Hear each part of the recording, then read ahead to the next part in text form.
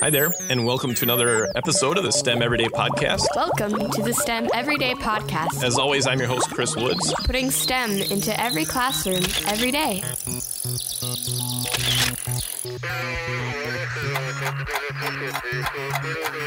With me today is a special guest. I'm live at the McCull Conference in Grand Rapids, Michigan in 2016. And with me is Amy Farkas. Welcome to the podcast, Amy.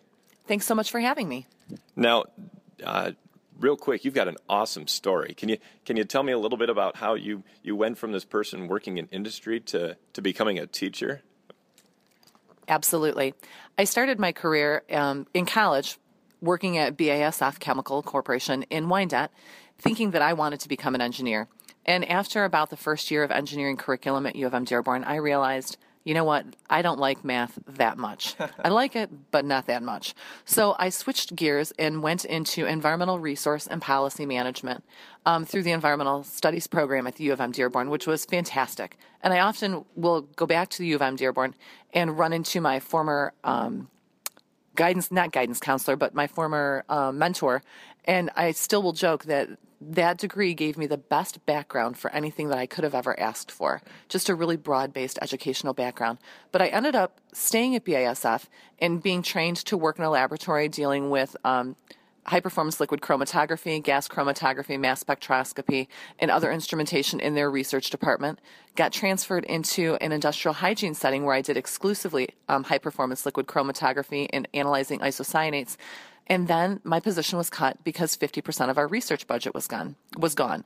Ironically, I had a 5-month-old. My second daughter had just been born, so I decided to become a stay-at-home mom. And so for the next 7 years, I stayed home and I raised my 2 girls while staying very involved at their school, which was a key school that taught based on the multiple intelligences. So I would go in often and volunteer my time and do demos for science or just help out in general. And somebody finally said, hey, why don't you become a substitute teacher? And that's what led me to going back to school in 2009 to get my master's degree in elementary education. Well, just listening to all the sciencey talk there, the chromatography and stuff. Some of you don't be scared. You know, she's smart, but she's just a neat story. I mean, volunteering and having that turn into becoming a teacher. So now you teach at Riverview, which is just south of Detroit, and you're developing and doing STEM classes. What goes on just to create STEM classes? I got hired in Riverview Public Schools last year, and I taught 4th grade at Forest Elementary, which was a pretty amazing experience. And I used a lot of technology and tried to make my class as STEMmy as possible, including science and technology and engineering and math in every aspect that I possibly could.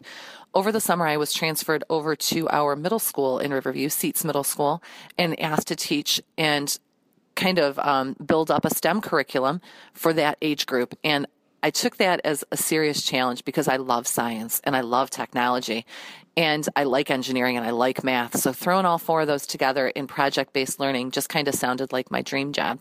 So I did a lot of research as to what type of projects this grade level or these grade levels would learn the most from by analyzing the next-gen science standards, the Common Core standards, and the science standards that the state of Michigan was looking at to potentially adopt. And the thing that I decided I wanted to focus most on was the science and the engineering processes and helping these students learn how to think differently, because a scientist and an engineer looks at things in a very, very different way. So we start out each trimester, because my course is 1 trimester long, learning how to think like a scientist and think like an engineer and kind of shifting their analytical and critical thinking paradigm to be more analytical, more detail-oriented, and just, I hate the term think outside the box. I don't want them to think outside the box. I want them to reinvent the box. That's a good idea.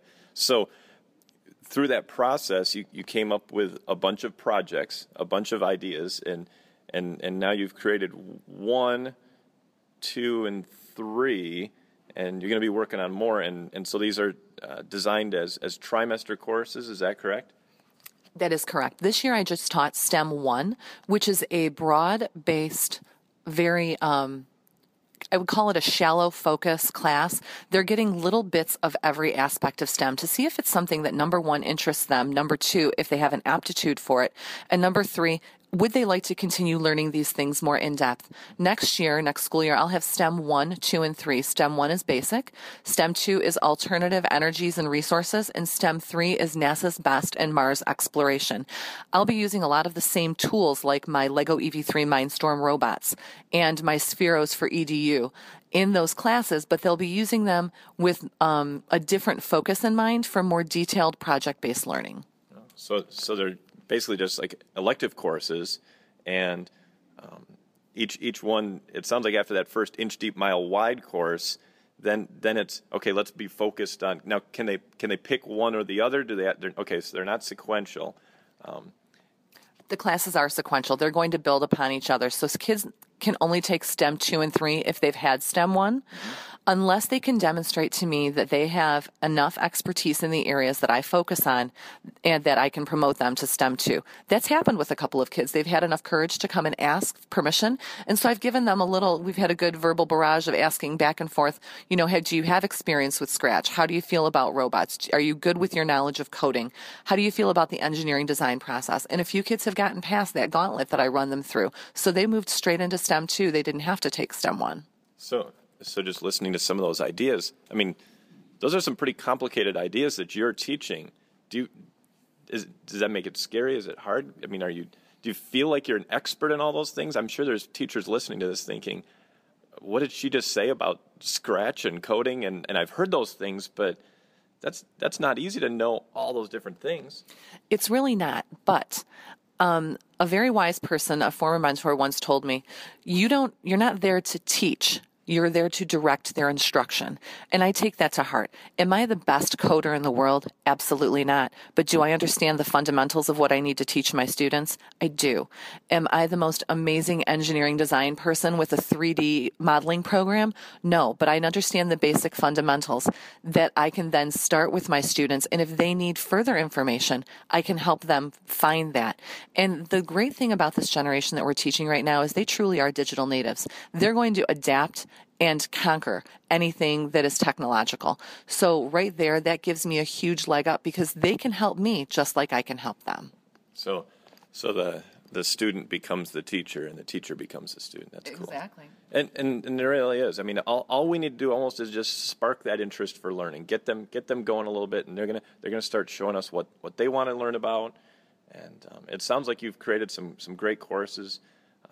It sounds like I'd love to be a student in that class myself, Any other thoughts, any other words of advice if you're a teacher trying to start some STEM courses or even just adding some STEM, any good ideas, any starting points? Don't be scared. Yeah, definitely don't be scared. Find one thing that you are personally interested in and follow through. My personal interest has always been space. Back when I was in school, I wanted to be an astronaut. I went to space camp 3 times. It's something that just ignites my passion.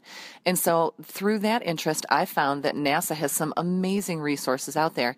And in fact, they have an entire free curriculum for STEM that goes K2, 3, 5, and 6 through 8. And the one I use is called NASA's BEST, and BEST stands for Beginning Engineering, Science, and Technology. And it's all written out for you, already aligned to next generation science standards. You just need to walk through it. So I guess my advice to you is find something you're passionate about, pursue that, and then it will lead you to different projects that will get you excited about teaching STEM, and the rest will fall in line. That's great. Well, thank you, Amy. Amy Farkas from Riverview in Michigan, and tremendous ideas. You can definitely follow Amy on Twitter, and that's at Synchro73, SYNCHRO 73. And we'll put those notes right after the podcast on the website, as always. And I want to thank you, Amy, for joining us. Great story, great. Just sounds like a whole lot of fun to be in a class like that. Thanks so much for having me. It was awesome. So, and actually, it was funny. She was telling me also this story. I got to mention this about a kid in your class, and they had to count out 200 popsicle sticks. Right? Yeah. We all going to count out those 200 popsicle sticks? No, instead, he decided that he was going to weigh one on our digital scale and then multiply that by 200. But after he weighed the first one, he realized he didn't have the level of accuracy that he wanted, so he weighed 10 instead, got that weight, and then multiplied that by 20. He did pretty awesome. And he had to make sure, was that okay? Is that okay for me to do that? That's great. So, as always, thanks for listening to the STEM Everyday podcast on the Remarkable Chatter network. As always, listen to all the other great podcasts on remarkablechatter.com, and we'll talk to you again next time. You're listening to this podcast on the ESDAC Broadcasting Network. To find more information about this or other podcast shows, please visit remarkablechatter.com.